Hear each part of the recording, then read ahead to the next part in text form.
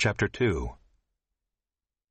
And you were dead in the trespasses and sins in which you once walked, following the course of this world, following the prince of the power of the air, the spirit that is now at work in the sons of disobedience, among whom we all once lived in the passions of our flesh, carrying out the desires of the body and the mind, and were by nature children of wrath, like the rest of mankind.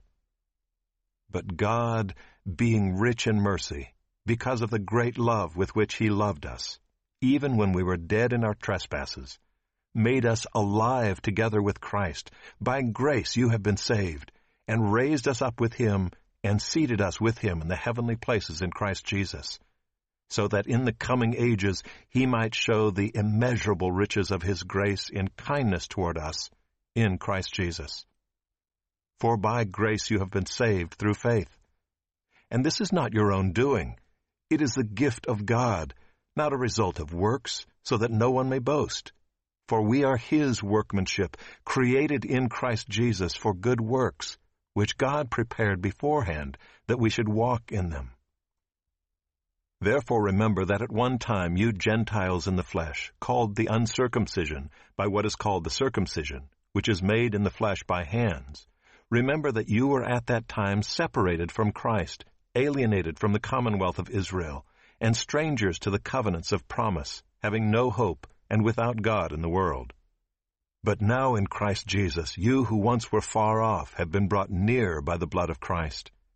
For He Himself is our peace, who has made us both one, and has broken down in His flesh the dividing wall of hostility, by abolishing the law of commandments expressed in ordinances, that He might create in Himself one new man in place of the two, so making peace, and might reconcile us both to God in one body, through the cross, thereby killing the hostility.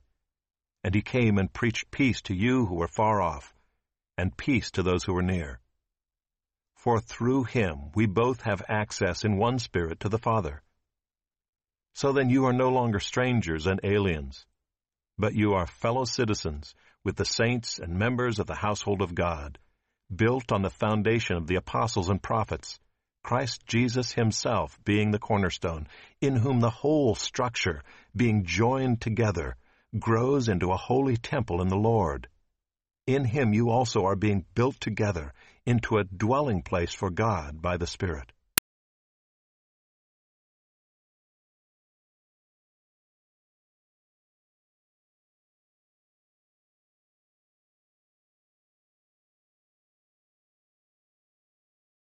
Ephesians chapter 2.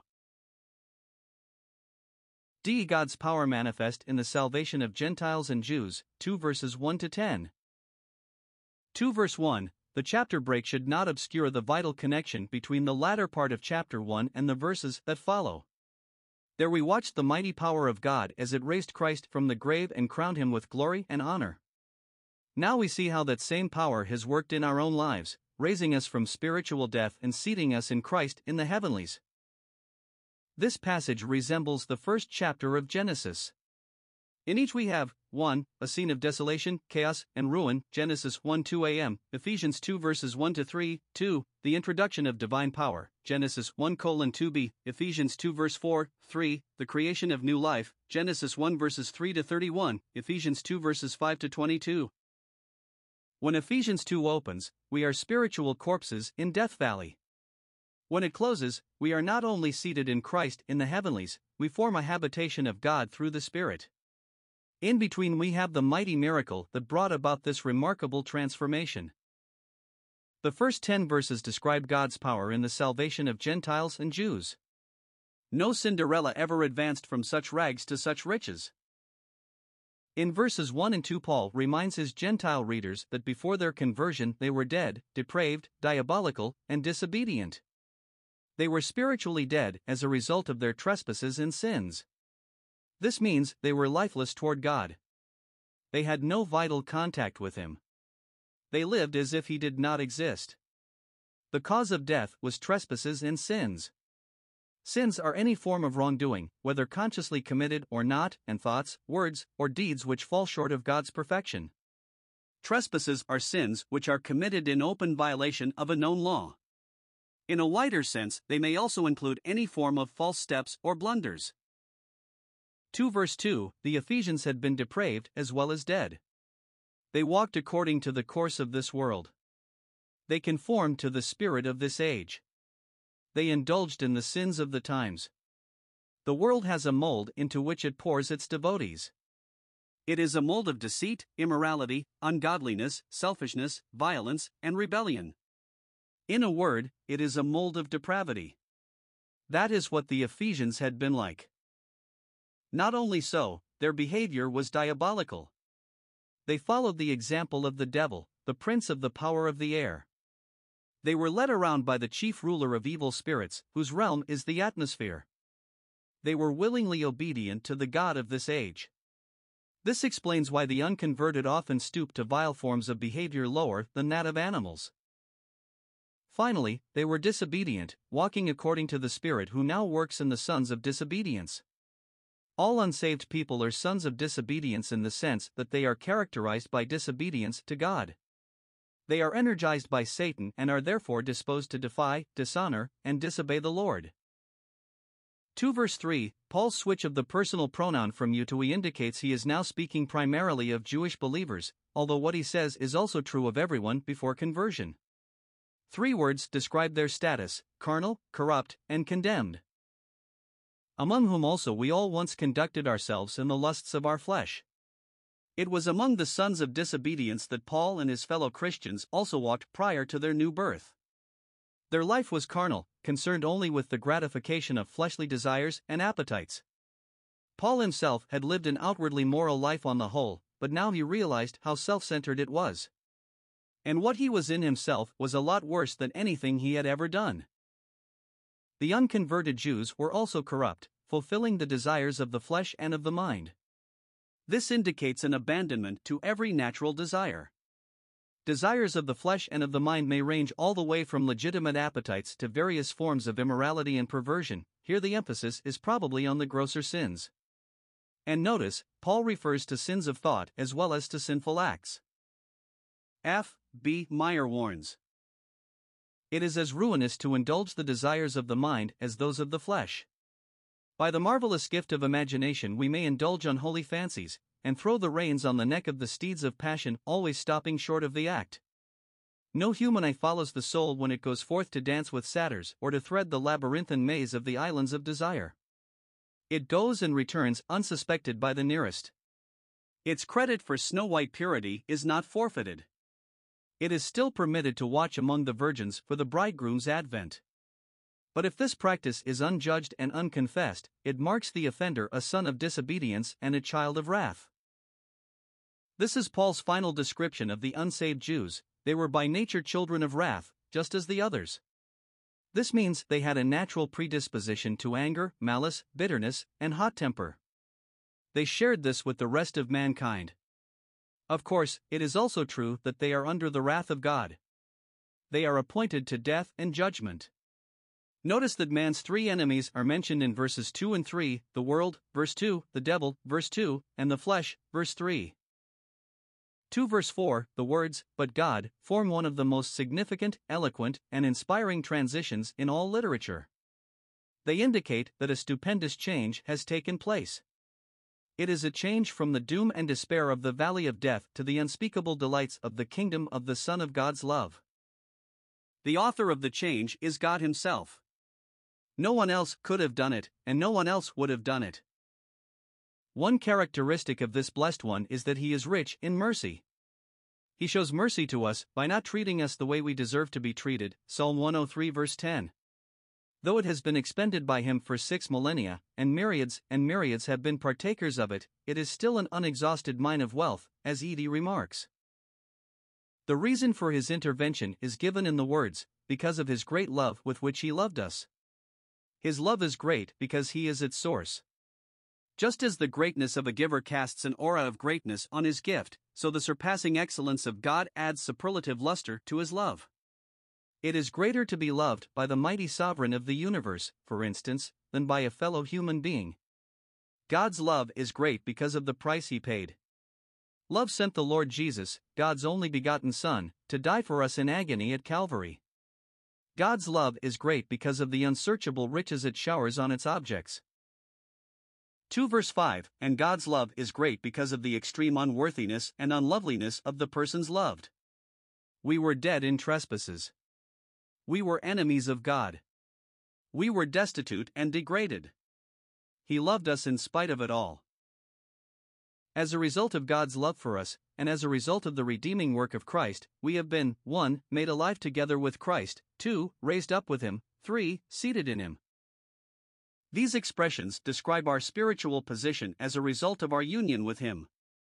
He acted as our representative, not only for us, but as us. Therefore, when He died, we died. When He was buried, we were buried. When He was made alive, raised, and seated in the heavenlies, so were we. All the benefits of His sacrificial work are enjoyed by us because of our link with Him. To be made alive together with Him means that converted Jews and converted Gentiles are now associated with Him in newness of life. The same power that gave Him resurrection life has given it to us also. The marvel of this causes Paul to interrupt his train of thought and exclaim, "By grace you have been saved." He is overwhelmed by the fathomless favor which God has shown to those who deserve the very opposite. That is grace. We have already mentioned that mercy means we do not get the punishment we deserve. Grace means we do get the salvation we do not deserve. We get it as a gift, not as something we earn. And it comes from one who was not compelled to give it. A.T. Pierson says, "It is a voluntary exercise of love for which he is under no obligation." What constituted the glory of grace is that it is an utterly unfettered, unconstrained exercise of the love of God toward poor sinners. 2 verse 6, not only have we been made alive with Christ, we have also been raised up with Him. Just as death and judgment are behind Him, they are behind us also. We stand on the resurrection side of the tomb. This is our glorious position as a result of our union with Him. And because it is true of us positionally, we should live as those who are alive from the dead. Another aspect of our position is that we are seated in Him in the heavenly places in Christ. By our union with Him, we are seen as already delivered from this present evil world and seated in Christ in glory. This is how God sees us. If we appropriate it by faith, it will change the character of our lives. We will no longer be earthbound, occupied with the trivial and the transient. We will seek those things which are above, where Christ is seated at the right hand of God, Colossians 3 verse 1. The key to verses 5 and 6 is the phrase, "in Christ Jesus." It is in Him that we have been made alive, raised, and seated. He is our representative, therefore His triumphs and His position are ours. George Williams exclaims, "Amazing thought! That a Mary Magdalene and a crucified thief should be the companions in glory of the Son of God." 2 verse 7, this miracle of transforming grace will be the subject of eternal revelation. Throughout the endless ages, God will be unveiling to the heavenly throng what it cost Him to send His Son to this jungle of sin, and what it cost the Lord Jesus to bear our sins at the cross. It is a subject that will never be exhausted. Again, Paul builds words upon words to suggest something of its immensity. His kindness toward us. His grace in His kindness toward us. The riches of His grace in His kindness toward us. The exceeding riches of His grace in His kindness toward us. Now it follows that if God will be disclosing this throughout eternity, then we will be learning forever and ever. Heaven will be our school. God will be the teacher. His grace will be the subject. We will be the students. And the school term will be eternity. This should deliver us from the idea that we will know everything when we get to heaven. Only God knows everything, and we will never be equal with Him. It also raises the interesting question, how much will we know when we get to heaven? And it suggests the possibility that we can prepare for the heavenly university by majoring in the Bible right now. 2 verse 8, the next 3 verses present as clear a statement of the simple plan of salvation as we can find in the Bible. It all originates with the grace of God. He takes the initiative in providing it. Salvation is given to those who are utterly unworthy of it, on the basis of the person and work of the Lord Jesus Christ. It is given as a present possession. Those who are saved can know it. Writing to the Ephesians, Paul said, "You have been saved." He knew it, and they knew it. The way we receive the gift of eternal life is through faith. Faith means that man takes his place as a lost, guilty sinner, and receives the Lord Jesus as his only hope of salvation. True saving faith is the commitment of a person to a person. Any idea that man can earn or deserve salvation is forever exploded by the words, "and that not of yourselves." Dead people can do nothing, and sinners deserve nothing but punishment. It is the gift of God. A gift, of course, is a free and unconditional present. That is the only basis on which God offers salvation. The gift of God is salvation by grace and through faith. It is offered to all people everywhere. 2 verse 9, it is not of works, that is, it is not something a person can earn through supposedly meritorious deeds.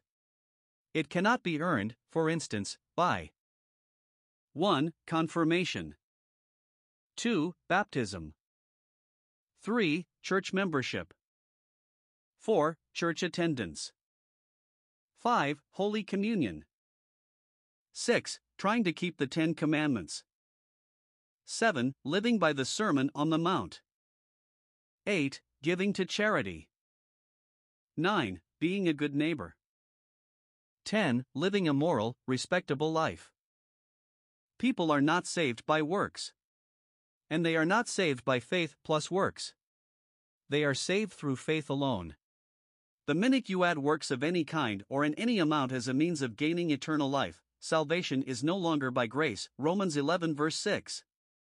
One reason that works are positively excluded is to prevent human boasting. If anyone could be saved by his works, then he would have reason to boast before God. This is impossible. Romans 3 verse 27. If anyone could be saved by his own good works, then the death of Christ was unnecessary. Galatians 2 verse 21. But we know that the reason he died was because there was no other way by which guilty sinners could be saved. If anyone could be saved by his own good works, then he would be his own savior and could worship himself. But this would be idolatry, and God forbids it. Exodus 20 verse 3. Even if someone could be saved through faith in Christ plus his own good works, you would have the impossible situation of two saviors, Jesus and the sinner.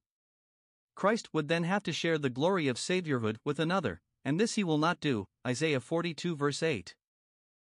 Finally, if anyone could contribute to his salvation by works, then God would owe it to him. This, too, is impossible. God cannot be indebted to anyone. Romans 11 verse 35. In contrast to works, faith excludes boasting. Romans 3 verse 27, because it is non-meritorious. A man has no reason to be proud that he has trusted the Lord. Faith in him is the most sane, rational, sensible thing a person can do. To trust one's Creator and Redeemer is only logical and reasonable. If we cannot trust him, whom can we trust?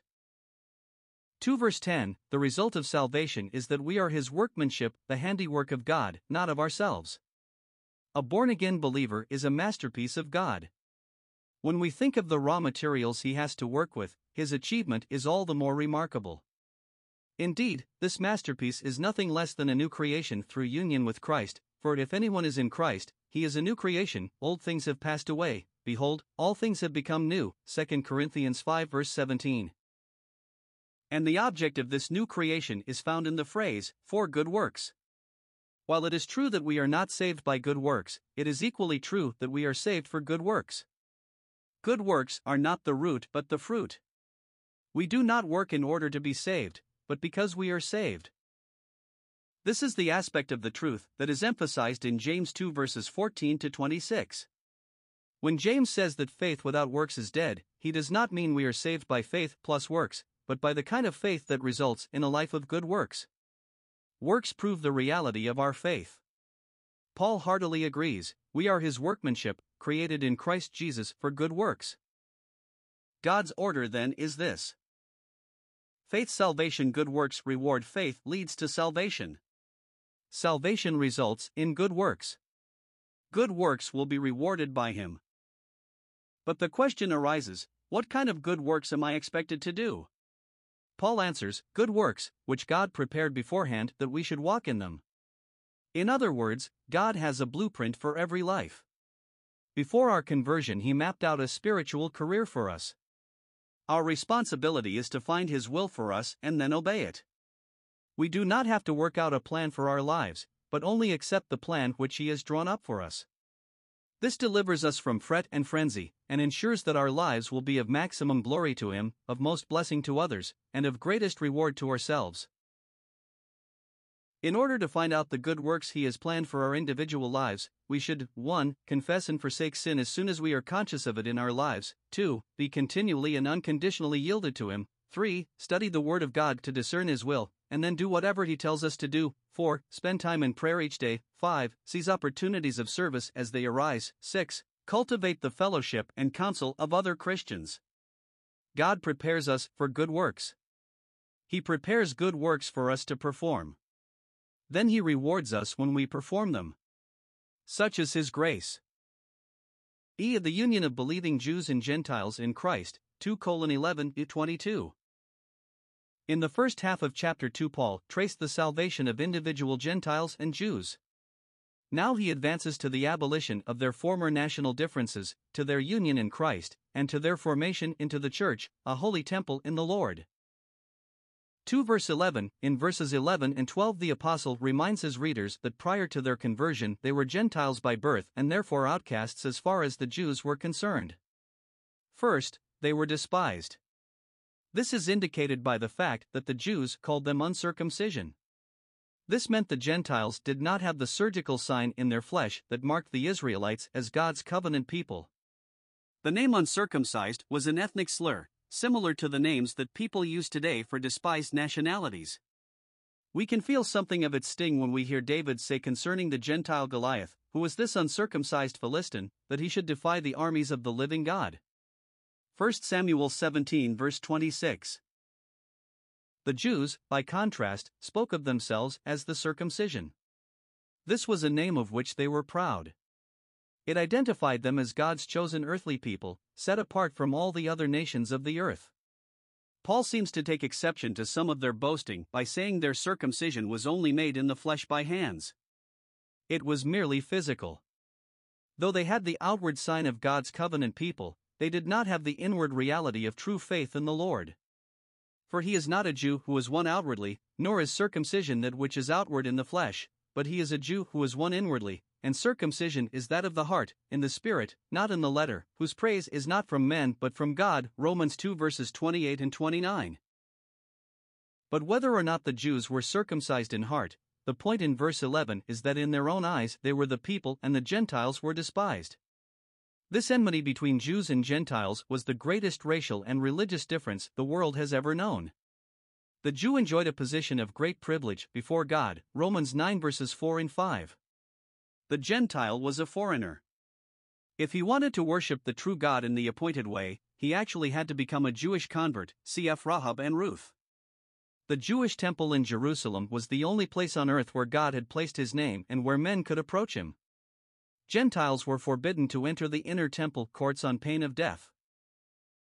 In his interview with a Gentile woman from the region of Tyre and Sidon, the Lord Jesus tested her faith by picturing the Jews as children in the house and the Gentiles as little dogs under the table. She acknowledged she was only a little dog, but asked for some crumbs the children might drop.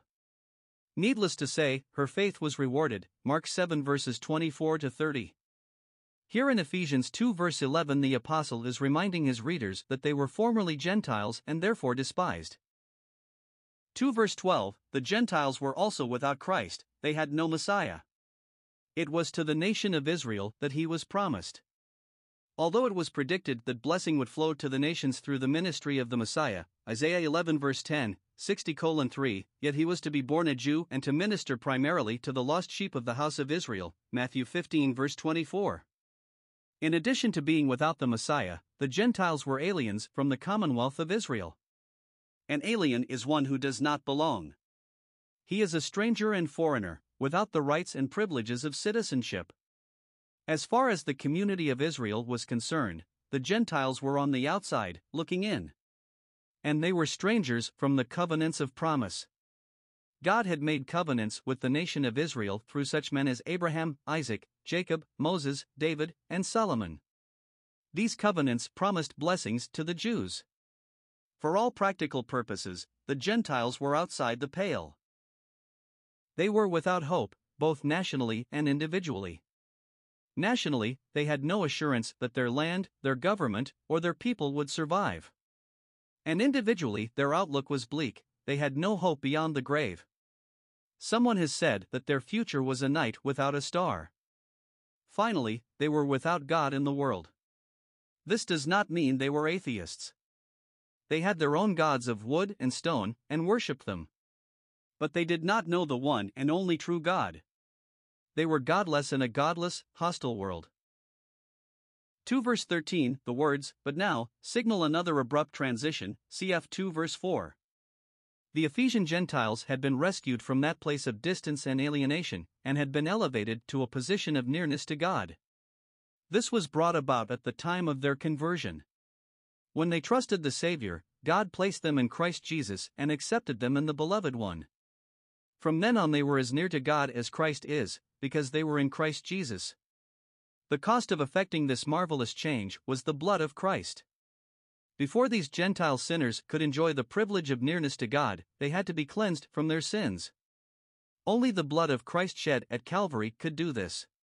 When they received the Lord Jesus by a definite act of faith, all the cleansing value of his precious blood was credited to their account. Jesus not only brought them near, he also created a new society in which the ancient enmity between Jew and Gentile was forever abolished. Up to NT times, all the world was divided into two classes, Jew and Gentile. Our Savior has introduced a third, the Church of God, 1 Corinthians 10 verse 32. In the verses that follow, we see how believing Jews and believing Gentiles are now made one in Christ, and are introduced into this new society, where there is neither Jew nor Gentile. 2 verse 14, "For he himself is our peace." Notice it does not say, "he made peace." That, of course, is true too, as we will see in the next verse. Here the fact is that he himself is our peace. But how can a person be peace? This is how, when a Jew believes on the Lord Jesus, he loses his national identity, from then on he is in Christ. Likewise, when a Gentile receives the Savior, he is no longer a Gentile, henceforth he is in Christ. In other words, believing Jew and believing Gentile, once divided by enmity, are now both one in Christ. Their union with Christ necessarily unites them with one another. Therefore a man is the peace, just as Micah predicted, Micah 5 verse 5. The scope of his work as our peace is detailed in verses 14 to 18. First is the work of union which we have just described. He has made both one, that is, both believing Jews and Gentiles. They are no longer Jews or Gentiles, but Christians. Strictly speaking, it is not accurate even to speak of them as Jewish Christians or Gentile Christians. All fleshly distinctions, such as nationality, were nailed to the cross. The second phase of Christ's work might be called demolition. He has broken down the middle wall of separation. Not a literal wall, of course, but the invisible barrier set up by the Mosaic law of commandments, contained in ordinances which separated the people of Israel from the nations. This has often been illustrated by the wall which restricted non-Jews to the court of the Gentiles in the temple area. On the wall were no trespassing signs which read, "Let no one of any other nation come within the fence and barrier around the holy place." Whoever is caught doing so will himself be responsible for the fact that his death will ensue. 2 verse 15, a third aspect of Christ's work was abolition of the enmity that smoldered between Jew and Gentile and also between man and God. Paul identifies the law as the innocent cause of the enmity, that is, the law of commandments contained in ordinances. The law of Moses was a single legislative code, yet it was made up of separate, formal commandments. These in turn consisted of dogmas or decrees covering many, if not most, areas of life. The law itself was holy, just, and good, Romans 7 verse 12, but man's sinful nature used the law as an occasion for hatred. Because the law actually did set up Israel as God's chosen earthly people, many Jews became arrogant and treated the Gentiles with contempt. The Gentiles struck back with deep hostility, which we have come to know all too well as anti-Semitism. But how did Christ remove the law as the cause of enmity? First, he died to pay the penalty of the law that had been broken. He thus completely satisfied the righteous claims of God. Now the law has nothing more to say to those who are in Christ, the penalty has been paid for them in full. Believers are not under law but under grace. However, this does not mean they can live as they please, it means they are now in law to Christ, and should live as He pleases. As a result of abolishing the hostility stirred up by the law, the Lord has been able to usher in a new creation. He has made in Himself from the two, that is, from believing Jew and believing Gentile, one new man, the Church. Through union with Him, the former combatants are united with one another in this new fellowship. The Church is new in the sense that it is a kind of organism that never existed before. It is important to see this. The NT Church is not a continuation of the Israel of the OT. It is something entirely distinct from anything that has preceded it or that will ever follow it. This should be apparent from the following. 1. It is new that a Gentile should have equal rights and privileges with a Jew. 2. It is new that both Jews and Gentiles should lose their national identities by becoming Christians. 3. It is new that Jews and Gentiles should be fellow members of the body of Christ.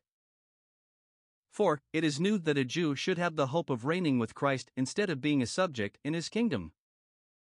5. It is new that a Jew should no longer be under the law.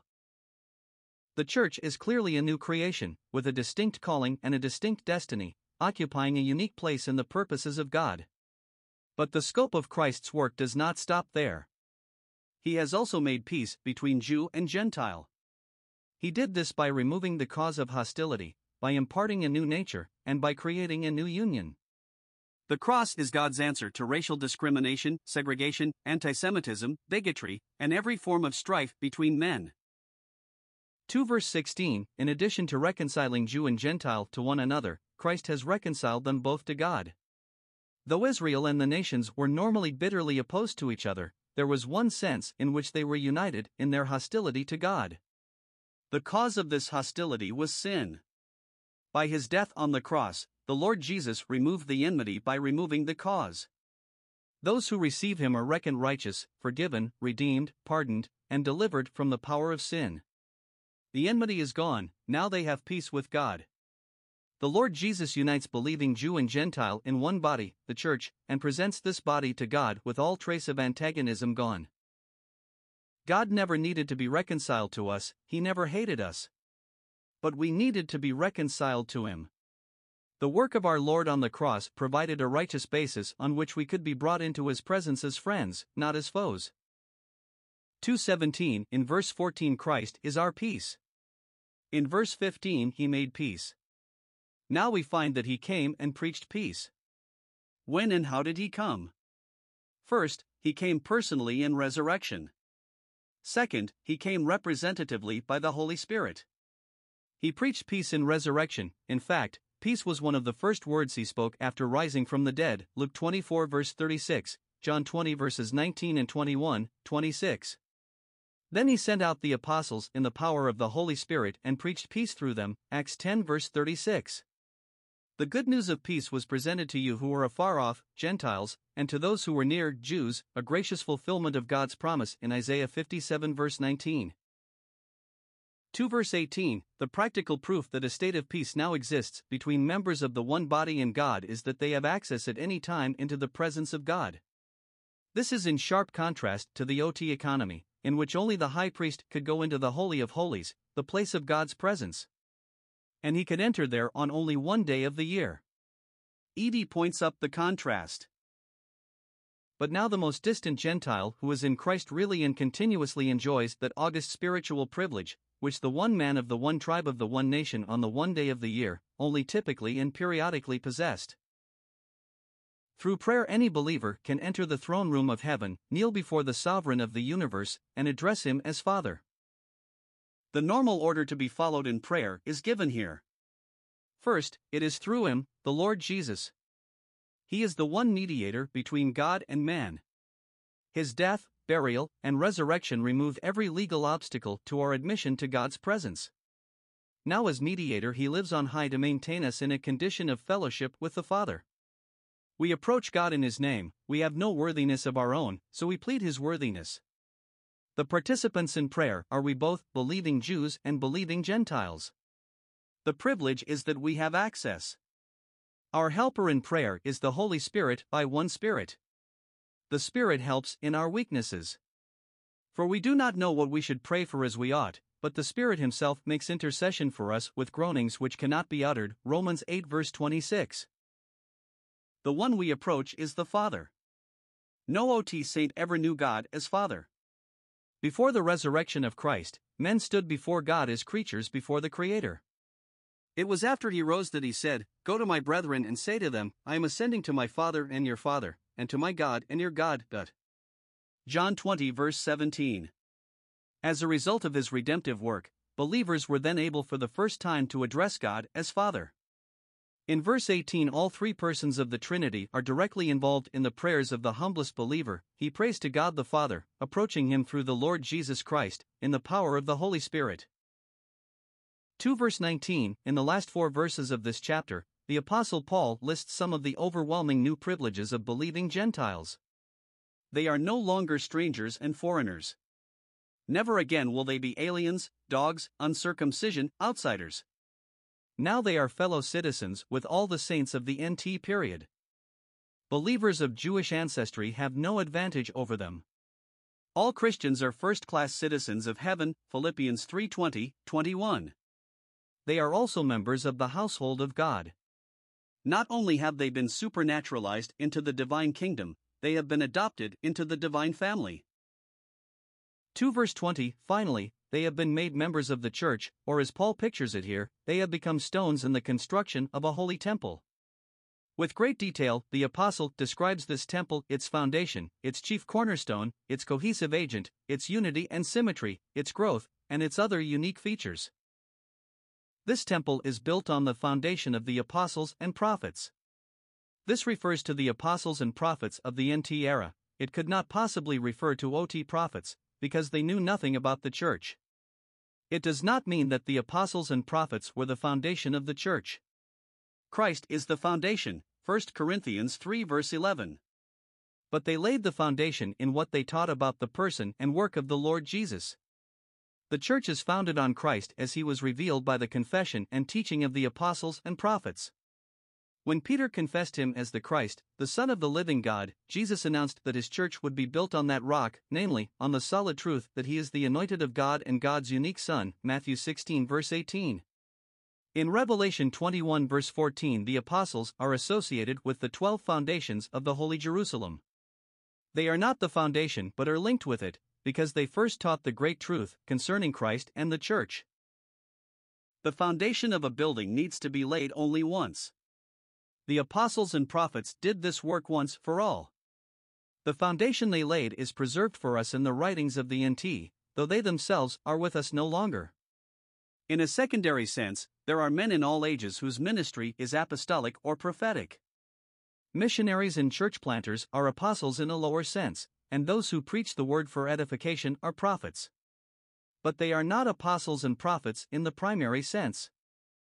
Jesus Christ is not only the foundation of the temple, He is its chief cornerstone as well.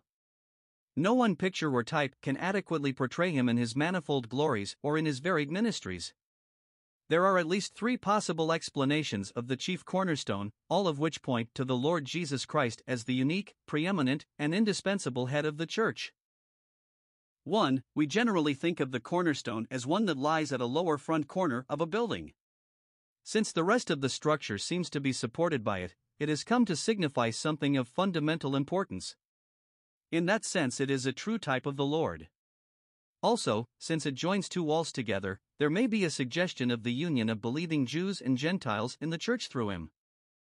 2. Some Bible scholars believe that the word translated the chief cornerstone refers to the keystone of an arch.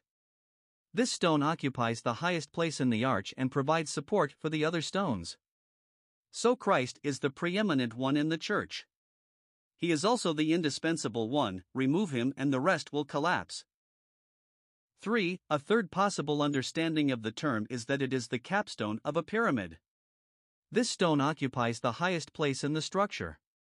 It is the only stone of that size and shape. And its angles and lines determine the shape of the whole pyramid. So Christ is the head of the church. He is unique as to His person and ministry. And he is the one who gives the church its unique features. First, its foundation. 2 verse 21, the words, in whom, refer to Christ. He is the source of the church's life and growth. Blakey says, in him we are added to it, in him we grow in it, in him the whole temple grows towards the final consummation, when the top stone shall be brought out with shouts of grace, grace unto it. The unity and symmetry of the temple are indicated by the expression, the whole building, being fitted together. It is a unity made up of many individual members. Each member has a specific place in the building for which he or she is exactly suited. Stones excavated from the valley of death, by the grace of God, are found to fit together perfectly. The unique feature of this building is that it grows. However, this feature is not the same as the growth of a building through the addition of bricks and cement. Think of it rather as the growth of a living organism, such as the human body. After all, the church is not an inanimate building. Neither is it an organization. It is a living entity with Christ as its head and all believers forming the body. It was born on the day of Pentecost, has been growing ever since, and will continue to grow until the rapture. This growing building of living materials is described as a holy temple in the Lord. The word Paul used for temple referred not to the outer courts but to the inner shrine, Greek, naos, not the suburbs but the sanctuary. He was thinking of the main building of the temple complex, which housed the most holy place. There God dwelt, and there he manifested himself in a bright, shining cloud of glory. There are several lessons for us here. 1. God indwells the church. Saved Jews and Gentiles form a living sanctuary in which he dwells and where he reveals his glory. 2. This temple is holy. It is set apart from the world and dedicated to him for sacred purposes. 3. As a holy temple, the church is a center from which praise, worship, and adoration ascend to God through the Lord Jesus Christ. Paul further describes this holy temple as being in the Lord. In other words, the Lord Jesus is its source of holiness. Its members are holy positionally through union with him, and they should be holy practically out of love for him. 2 verse 22, in this wonderful temple, believing Gentiles have an equal place with believing Jews. It should thrill us to read this, as it must have thrilled the Ephesians and others when they heard it for the first time. The tremendous dignity of the believer's position is that they form a dwelling place of God in the Spirit. This is the purpose of the temple, to provide a place where God can live in fellowship with his people. The church is that place. Compare this with the position of the Gentiles in the OT. At that time they could not get near God's dwelling. Now they themselves form a good part of it. And notice the ministry of each of the persons of the Godhead in connection with the church. 1. In whom, that is, in Christ.